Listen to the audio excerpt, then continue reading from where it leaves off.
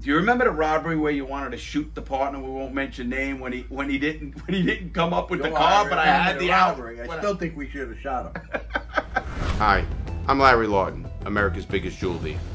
Join me as I walk you through my past robberies, how I planned them, executed them, and ultimately got caught.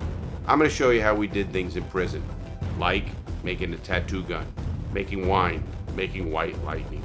It's going to be very educational. These are the untold stories. Hey everybody, back. Same spot, same place. We're going to do some more untold stories with my brother and partner of the crew that was the biggest jewel robbers in the United States. And here we are again. Make sure you check out our member program. Check out our members on Patreon, YouTube, our merch. Welcome, Dave. Back for another session. Yeah, great to be here. Today we're going to talk about when my brother got shot. So you guys, check this story out. We go from a robbery, a crazy robbery. The person spots us. We do the fly-in. And you got to go back to our videos in the Gangster Redemption series in the playlist. Make sure you check this out, the last robbery. Well, when we're running out of the jewelry store and everything's planned, remember, I plan everything, the getaway, how to get away, what to do. So here we are. We see somebody come up to the window, look in. That's why we went out the front. Looked in. When the person looked in, the car was ready to go. I say, go, go. We bulk everything, and we think we got all the guns. I had a bag of this guy's guns in my bag. And he was handcuffed and foot and... Yeah, he didn't have the foot cuffs. No, the foot cuffs didn't go. Okay. So anyway, all of a sudden we're running out. We hear bang, bang, and the glass goes flying. And we just booked to the car. Now remember, I had BB guns. We didn't have guns. We didn't want to hurt anybody. So here we are. We get in the car, and this guy levels the gun. 40, I duck. 44 Magnum. I duck. It goes through things, clips by here. He's ducking down. Doing this. And it goes in his back. And it goes in his back. In my arm. Right in my arm. In the arm. And he screams, I'm hit. I'm hit. And I don't know, I had a little blood, nothing major. I'm done. That's a scratch. I said, David, I'll drop you off at the hospital. You're right, you're right. And he goes, no. Get to Brooklyn. Let's get go. to Brooklyn. Let's get out of here. Let's get to New York. We get to New York, and that's the getaway where I go behind the car, and I pay the toll, and I got a bullet hole. Behind the truck, wasn't it? Behind the truck. Behind an 18-wheeler. So the person in the boot. Pennsylvania Turnpike. And when I went up to that boot, what did we hear in the... Tell them what we heard. What did we hear? We heard be on the lookout. On the guy's radio, be on the lookout. And they gave a description. They gave a description of the car we were in. And this is us listening to this. But the guy he wasn't paying attention. You could see he didn't. Meanwhile, there's a bullet hole right in the middle of the windshield. I'm in the car bleeding, but I'm okay. I mean, best you could be. And we pay our toll. This is back before Easy Pass and all of that. Right. Pay our toll and get out of there. Mind you, we got to go through 2 or 3 more tolls. We got to go through the Verrazano. Yeah, we went all the way. We went all the way, about a 2-hour drive to get to Brooklyn. Once we got to Brooklyn, we were somewhat safe, or we knew. Still with a bullet hole in the windshield. And a bullet in him. And a bullet in me. We take him up to our stash pad on the 2nd floor of the club, and we start working on him. He's all right. We got to get him to New York. We got to get him back to Florida. This is when it was different, because back then, you could fly. You could fly with a name and cash. Fictitious name. Fictitious name, put cash up, get on a plane and go. Well, nothing like it is today, so anybody understand that. This is pre-9/11.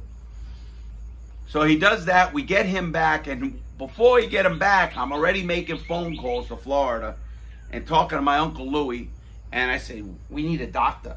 We need a doctor. My brother's got a bullet in him. He's got a bullet in him, we need a doctor. And he's hanging out at the track, so what does he do? He gets a veterinarian. First of all, he's a construction guy. So he's building a house for a judge. He's building a house for a judge. It's all under construction. Uncle Louie. Yeah, and he sets up horses with a door. It was a door, and he puts them, getting ready for him to come back. Thank God we get operated on by a veterinarian. Thank God we got a mother who has no idea what we did. Because we told her we were playing around with guns. And Davey got shot.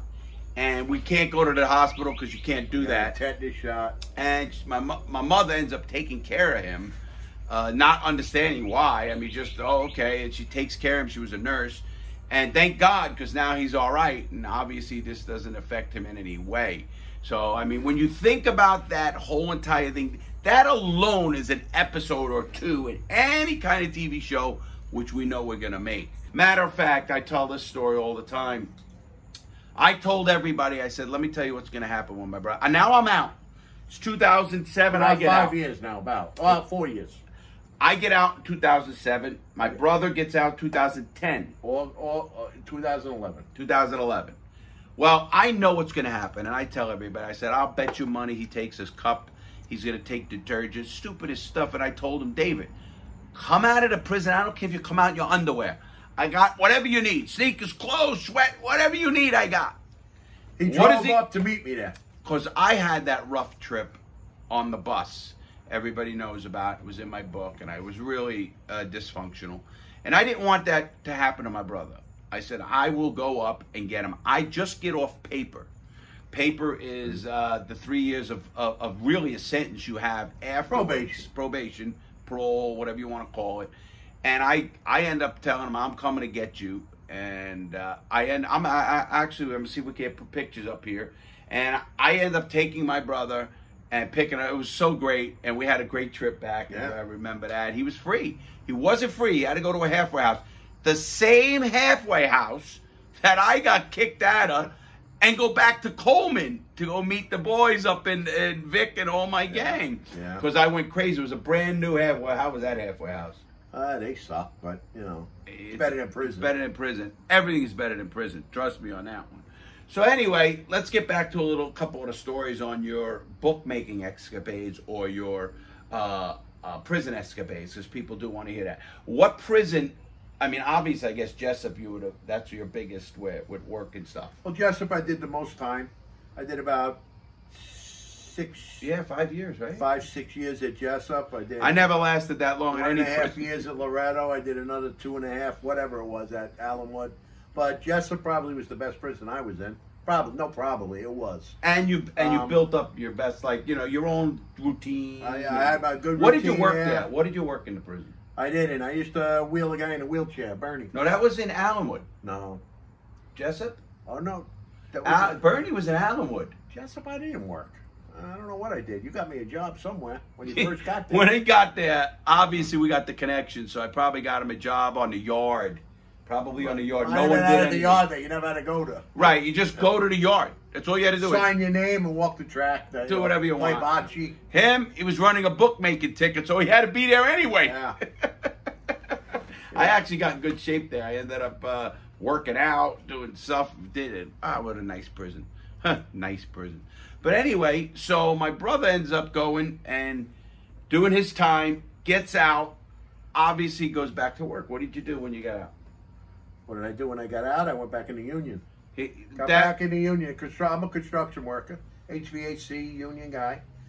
Came out, went to work in Orlando, joined the union back in Orlando. Now, he's still a union. And the reason I'm bringing this up to all the young people out there, I don't know if you know what you're doing in life, but if you're going to do something, become a union guy. And if you're going to become a union guy, he'll tell you got to go to New York or L.A. or Chicago. If you want to make the money and the benefits, go to New York. Go to a big city. Or, New York, Chicago, California, Minnesota. Your big cities. You can make some money. I mean, I did very well. I'm comfortable now. Do you remember, here's this one for you. Do you remember the punks in Jessup? The who? The punks. What was the one who stole the money?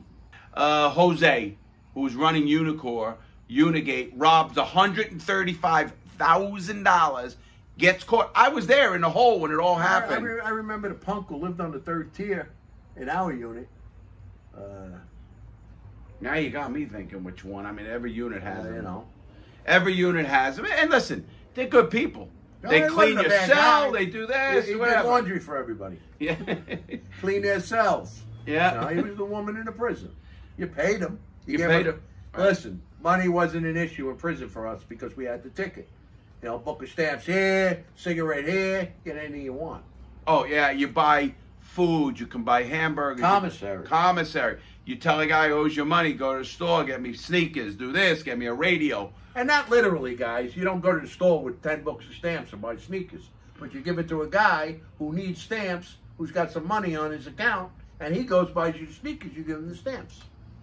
That's how it works. Or he owes you, and then you take it off him, or however you want to do it. Right. Yeah. So, obviously, what you've been on Con Air. Oh, many times. I was on Con Air for my Give them a little bit about Con Air. Oh, Con Air. Con Air, you get a bagged lunch with that's 3 months late, old. Tell you me, get an outdated crackers. Outdated crackers, an outdated apple that's rotten, a bologna sandwich, one piece of bologna. Yeah, with stale bread. Green. Oh. And you're cuffed and you're shackled and you're eating like this, like a pigeon. Yeah, every day. I mean, and they surround the prison. They surround the plane when you get on and off. And when you get to Oklahoma, tell them about Oklahoma. Oklahoma's the layover, you know, for the whole central. It's a central prison in the whole United States. And the plane pulls up to the prison like you're at Kennedy Airport. Wow, we were both in Tallahassee, Oklahoma. Yeah, that reminded me of Tallahassee. Lewisburg was another holdover. Oh. Remember you went from Philadelphia to Lewisburg and waited a couple of weeks there to get on a plane. Worst. Yeah. I mean, you know, it's the system. It sucks, guys. Don't go to prison. That's what I can tell you. Don't go to prison. Yeah. I'm not talking about prison bragging about it. I'm just telling you my story. But I tell everybody knows that. I lost 4 people in prison. My son got killed. My nephew got killed. Not my nephew drowned or got killed. Or got killed. That's a story too. My grandmother died and my dad died in prison. Never got to see anything. And I'm gonna tell you, that's the worst part about prison, guys. And I'm gonna tell you another story that happened in prison, and it's amazing that it happened. Even when I got out, it didn't change. I think you guys know my grandmother died in 2003. Yes. I'll never forget the date. It was March 20th. And my mother calls, March 23rd, she died.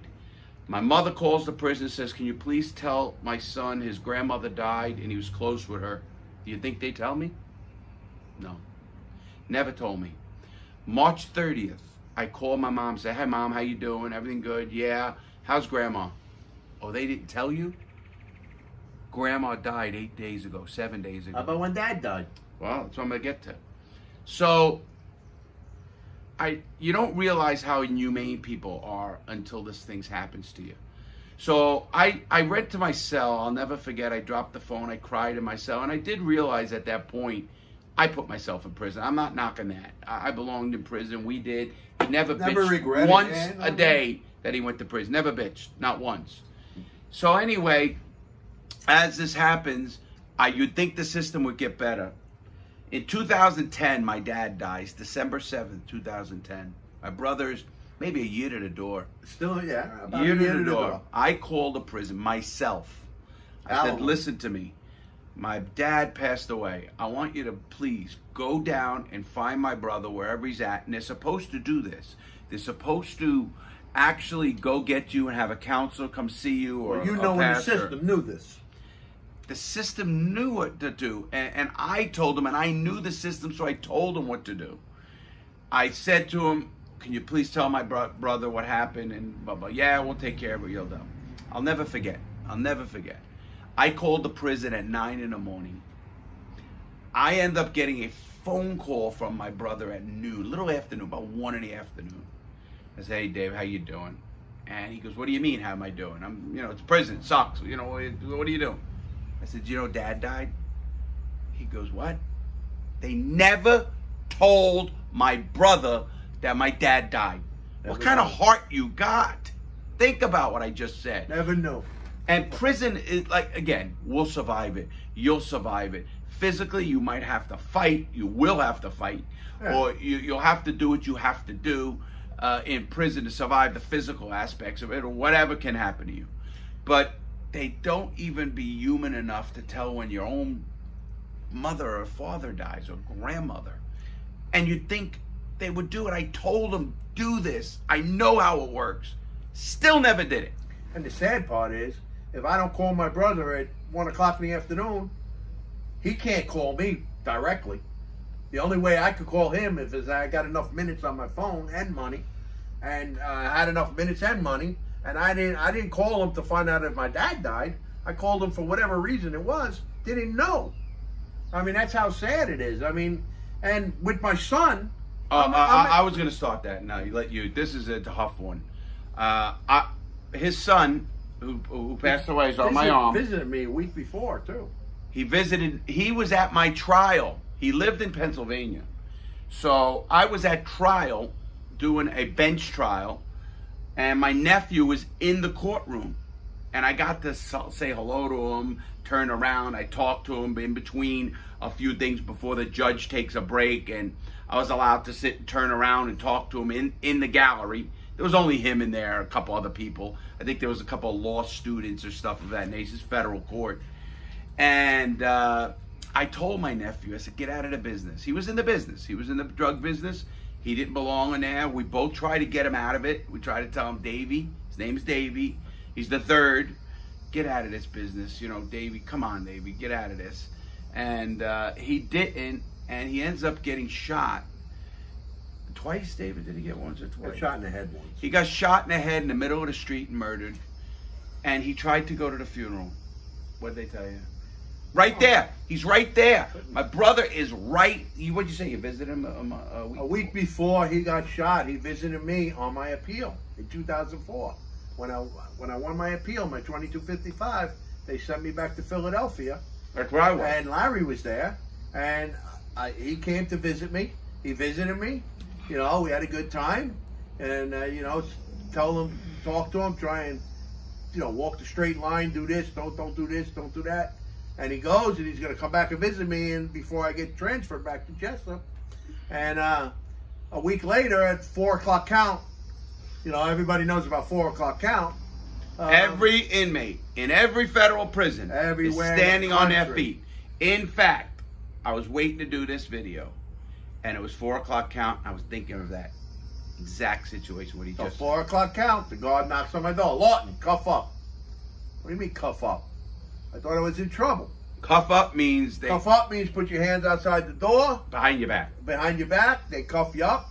They take you out of the cell, and they usually bring you to the SHU, which is the segregated housing unit. Yep. The hole. So anyway. Special housing unit. The SHU. They tell me to cuff up. They take me out. He brings me into the center office, and there's a counselor there. And he says, are you David Lawton? I said, yeah, I'm Lawton. He says, sit down. Do you know this person? I said, yeah, I know this person. They just called this prison. I call this person. So, who was it? My son's wife. My son's mother. Your son's Maria. Maria. Oh. Maria. So I called my son's mother, my ex. She wasn't my wife. And they were good friends. It's not that there's no we were on animosity. good talking mode. I called her back, and she's crying on the phone, and I just broke down crying. What are you going to do? I mean, here I am in prison. Take you back to the cell. What can you do? They don't care. They don't give a crap. They opened the doors after 4 o'clock count. I stayed in the cell and cried. Yeah. That's why. That's the worst part about prison, guys. It's who you're gonna miss, and trust me, everything else is secondary when we talk about prison and what can happen to you. And we're two men who are getting older in years. And I don't tell my age. Maybe you know it by looking it up. But my brother is the same age. He's a year older than me, a little over a year and a half older than me. And here we are, older guys, and you are helpless. You are totally helpless. And I know you might be young out there watching, or I don't care how old you are. And to feel that helplessness is something, listen, I'd rather fight you. I'd rather come face to face, fight you with a knife. I don't care. I can face it. It's going to happen. Your adrenaline flies like I fought when I wanted to fight the guards. It doesn't matter. You get the adrenaline going, you don't care. This is something that eats at you forever. And I'm sure it eats at him. It eats at me. And it's my nephew. I loved my nephew. My son, matter of fact, my nephew used to come down to Fort Lauderdale with my son. And we used to take them out all over the place. And we had good times. And that's the problem with prison, everybody. Guys, you're going to lose family.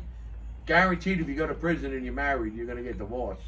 95%. 95%, if not more, you're going to be divorced because they're not going to wait for you. I mean, prison ain't for you know, you don't want to. Listen, the wife didn't do it either. I have good relationships with both of my ex-wives. They didn't do anything wrong. I went to prison. They didn't go to prison. So I can't expect them to stay 12 years. I get it when they're 60, 70-year-old men, 80-year-old, whatever they are, you know, what are they going to do? I get that part of it. But as he knows, listen, as we know, you lose everything that makes you an individual. They really rip you down and bring you back. He is lucky because he's a strong individual. Inside, with a strong the family. If you don't have a strong family, you're even. Look at Dad and Mom always wrote us letters. Absolutely. We had very sent us money, big whatever support. we needed. We had great support from family. My brother got out. He took care of me. My sisters took care of me when we were in. Whatever we had to do, we did. Thank God for a great family. I mean, but even if you don't, you know, and I often talk about this with young people. Listen, you can control some of your destiny, but when you're in prison, you can't control anything, just nothing. It's part of what this whole thing is about. I'm gonna get back, and we're gonna get back on a quicker, lighter subject too. Do you remember the robbery where you wanted to shoot the partner? We won't mention name when he didn't come up with the car, but I had the robbery. I still think we should have shot him. He don't mean it like that anymore. We'll do a video on that one. How'd you like to be standing in the store with a guy who took off in a car who was supposed to be the getaway But car? I had the out. Luckily. Yeah. Well, luckily planned. But yes, you know, and we got back to the because he got scared, and the guy sitting in the car got scared because the cop car was driving around the lot, and we're in the store doing our thing. And think about that. And you want to talk about sitting there with your cock in your hand? You're done. What are you gonna do? Anyway, I had that out, and I explained that in a prior video that I had another car, so we got that car and got there. Well, when we got back to the stash house where we were going with the stuff, he's hot as a firecracker. I want to kill him. No one's killing anyone. We know that, and we're gonna get it taken care of. But to this day, he said, that punk. Long story short, it's the last story he ever did with us. Oh, yeah. But another story. Wait a minute. That was the first and last. First and last. Another story will be the day I got shot. That'll be another. You know what? We're going to do that one. He is the one that got shot. When I ducked, the bullet goes through here, got a little blood, goes in his back, into his arm. Lift your arm. Is it there? My arm here. I went like this. It hit me, came through the windshield. Well, it goes through your back and went in. Yeah, it went in me. It's still in me. Right here. Still in me. Can you feel it? Yeah. I can feel it.